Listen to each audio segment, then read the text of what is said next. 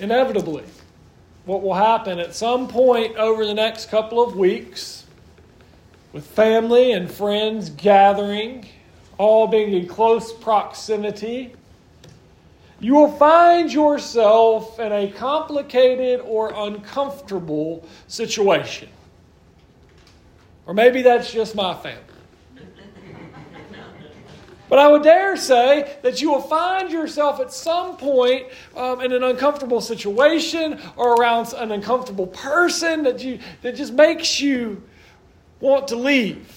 Because that's what we do in uncomfortable and complicated situations so frequently, right?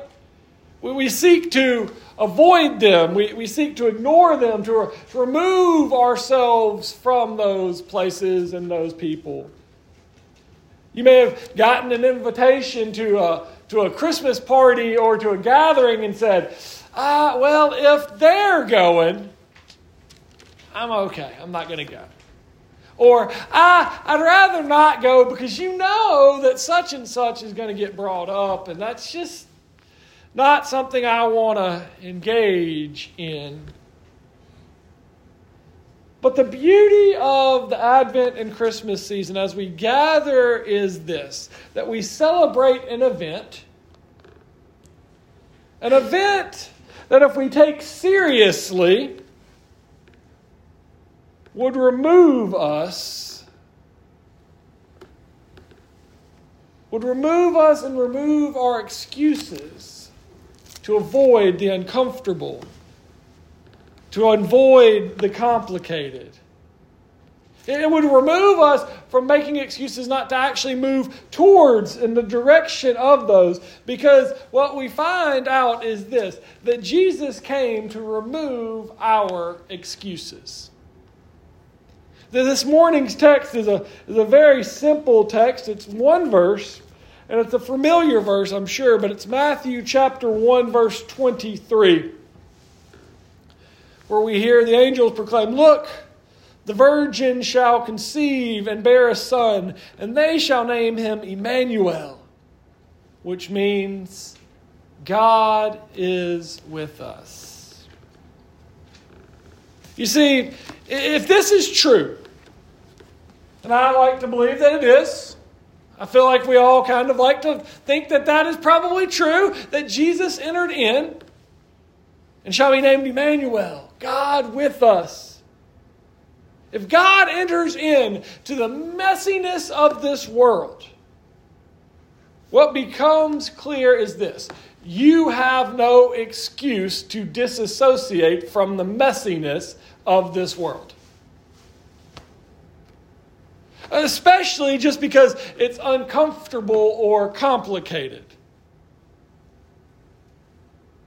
Because what we hear is that Jesus entered into a world where people were not ready to receive him. That so often people persecuted him, that people pushed back against him over and over. And if that's the case, what excuse do we have to dismiss or judge or distance ourselves from other people? Oh, they don't like me. Oh, they think differently than I do. Well, I'm not really fond of what they do, so I'm going to distance myself. But if we're following the example of Christ, what excuse do we have? What excuse do we have to distance ourselves from those whose dysfunction, insecurity, or sin differ from ours? Because that's how we put our lines, right? Oh, well, they're wrestling with some stuff that I'm just not comfortable addressing. They got some issues that I don't want to handle. Oh, but you know what they do.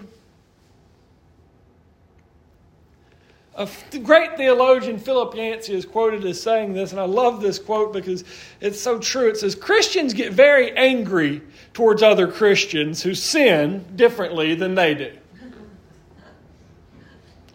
Christians get very angry at other Christians who sin differently than they do. I mean, can we agree with that? That we are willing to get more amped up, more jacked up about somebody else's sins than we do our own. We kind of like to explain away our sins. Oh, well, it was just a little white lie. Oh, it was just a little discrepancy. But somebody else does it, and it's like, oh, did you hear what they did? How dare them? How could they have done such a thing? Have you ever, I just want to ask this, have you ever gotten as passionate in your disgust about your own sin as you do about others? Because I think we're real easy to go, oh, I'm disgusted by what they're doing. But when we look at our lives, we kind of go, we explain it away. We try to justify our sins. We say the ends meet. And we get even more passionate about this. People that are sinning in things that we don't think that we're guilty of. I don't understand how they wrestle with that. They should just stop doing it. It seems so easy. While we've got these own things that we wrestle with that we can't give up, that we're not willing to let go of, but we look at someone else and go, if they should just give it up, it's easy. Because I don't wrestle with it, so why do they? I'm not guilty of it, so why should they be? And I stop and think about this, and all I can think is, isn't this the exact issue Jesus had with the Sadducees and the Pharisees? That Jesus looks at them over and over and says, you keep trying to call these people out for doing things that are wrong, yet you're not willing to address the wrong that you are doing. Or to put it in modern day terms, what Jesus knew is this. The self-righteous lack self-awareness. The self-righteous lack self-awareness. When I think I'm righteous, when I think I'm in the right, I lack self-awareness of what's actually going on in my life. When I'm too busy shining the light out there at everyone else's sins, I'm not doing the internal work. And the fact that Jesus came to save us should make us self-aware. If nothing else, it should make us self-aware of this fact. We are sinners in need of a Savior. And that's something that we all have in common. Not just us sitting here, but across the world and across the globe. We all have in common that we are all sinners in need of a Savior. And yes, you even have that in common with the people that you dislike and with the people that you don't think are anything like you. You still have that in common. And too often we try to focus, I've shared this before, on the things that separate and make us different as opposed to the things that we do have in common that bring us together. And what I've come to realize and understand in my own life is this. The more aware I am of God's grace and mercy towards me, the more I should be inclined to extend it to others. The more aware I am of my own shortcomings, of my own failings, and that God's grace I need it in my life, the more I should extend that same thing to everyone else. But we don't do that.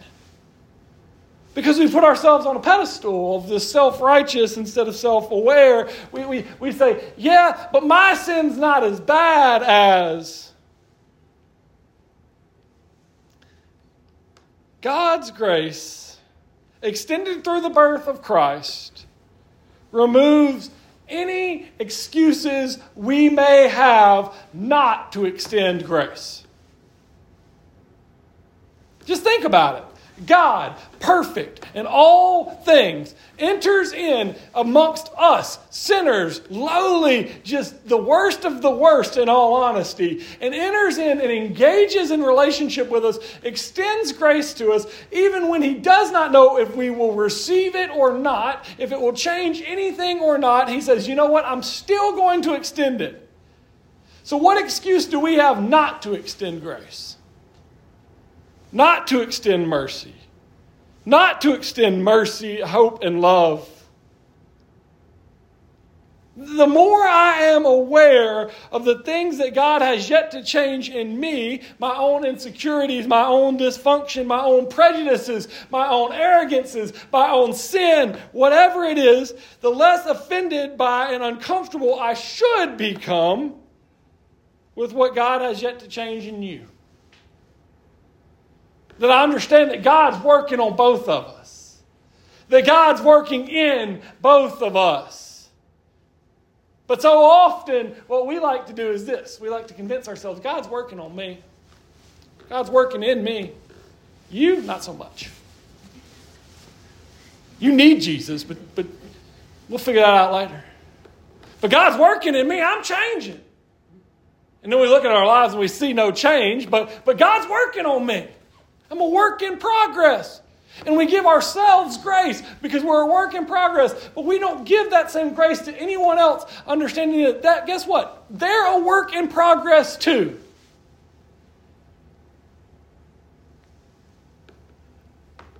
It's in these moments when our own stuff starts to get in the way that we need to remember the promise that we heard this morning of Emmanuel, that God is with us, that God came to be a part of us, that God entered in with us, even in spite of us.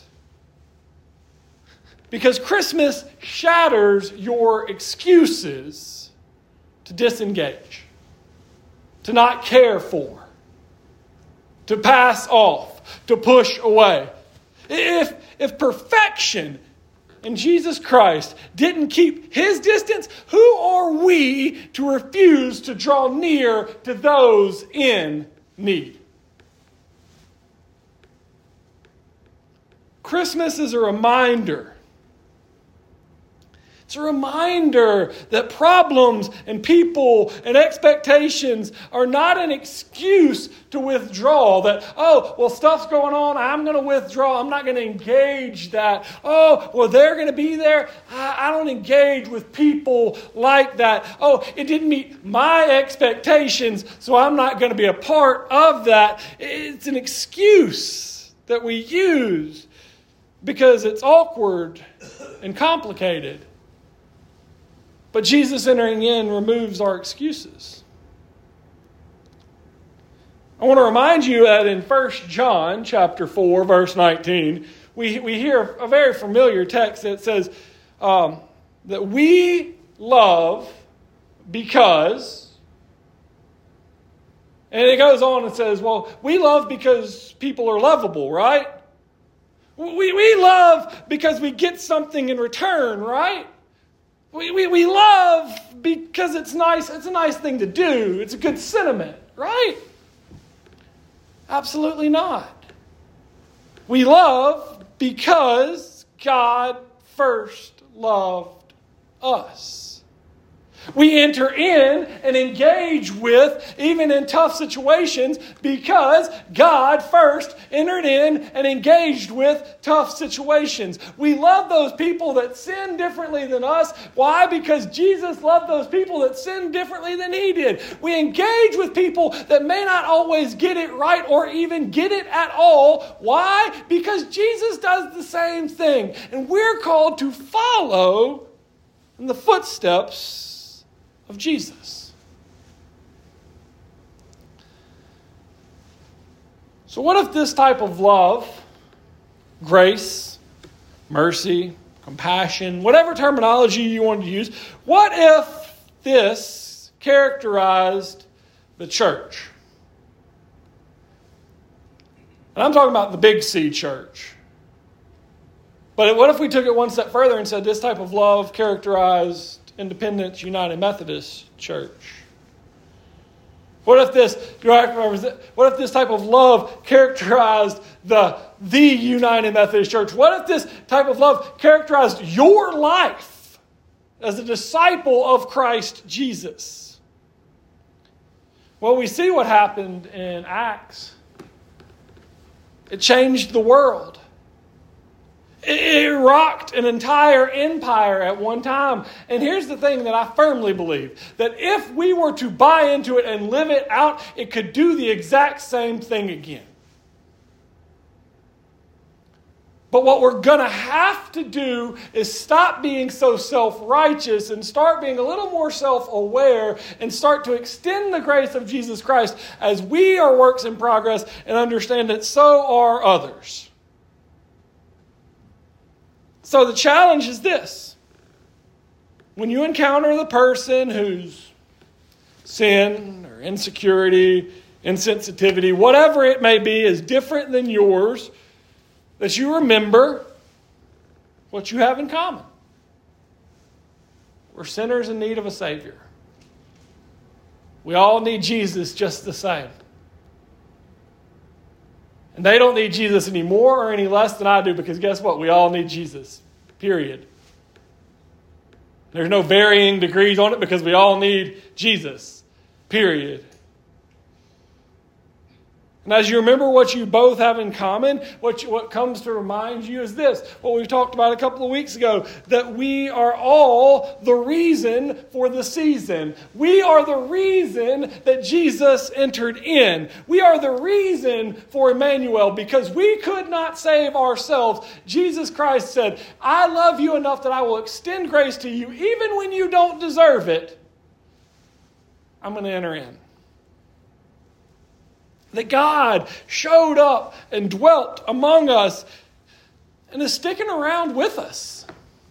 Because let's be honest, we still don't always get it. And in so doing, took away all of our excuses to do anything less to the people around us. So, will you take the challenge? The challenge to follow Jesus into the uncomfortable, into the awkward, into the complicated. That as we live into Emmanuel, that God is with us, that what that means is that we are called also, as the disciples of Jesus Christ, to enter in to the messiness. To show grace, even when we don't think they deserve it. Because isn't that the definition of grace? Unmerited favor. You don't deserve it. God extends it anyway. Thank God that God extends it anyway, because I could never do enough to deserve God's grace. So as disciples of Jesus Christ, the beauty of the Christmas story is this, that it just demolishes our excuses that we would like to use to separate us from each other. Because what we hear in the Christmas story is that even though they would persecute, push back, they believed differently, they thought differently, they acted differently, they looked differently. All of these things, Jesus enters in and extends love, grace, and mercy in a very humble way, seeking to show and embrace the love, grace, and mercy of God. Shouldn't we do the same? Amen. Amen.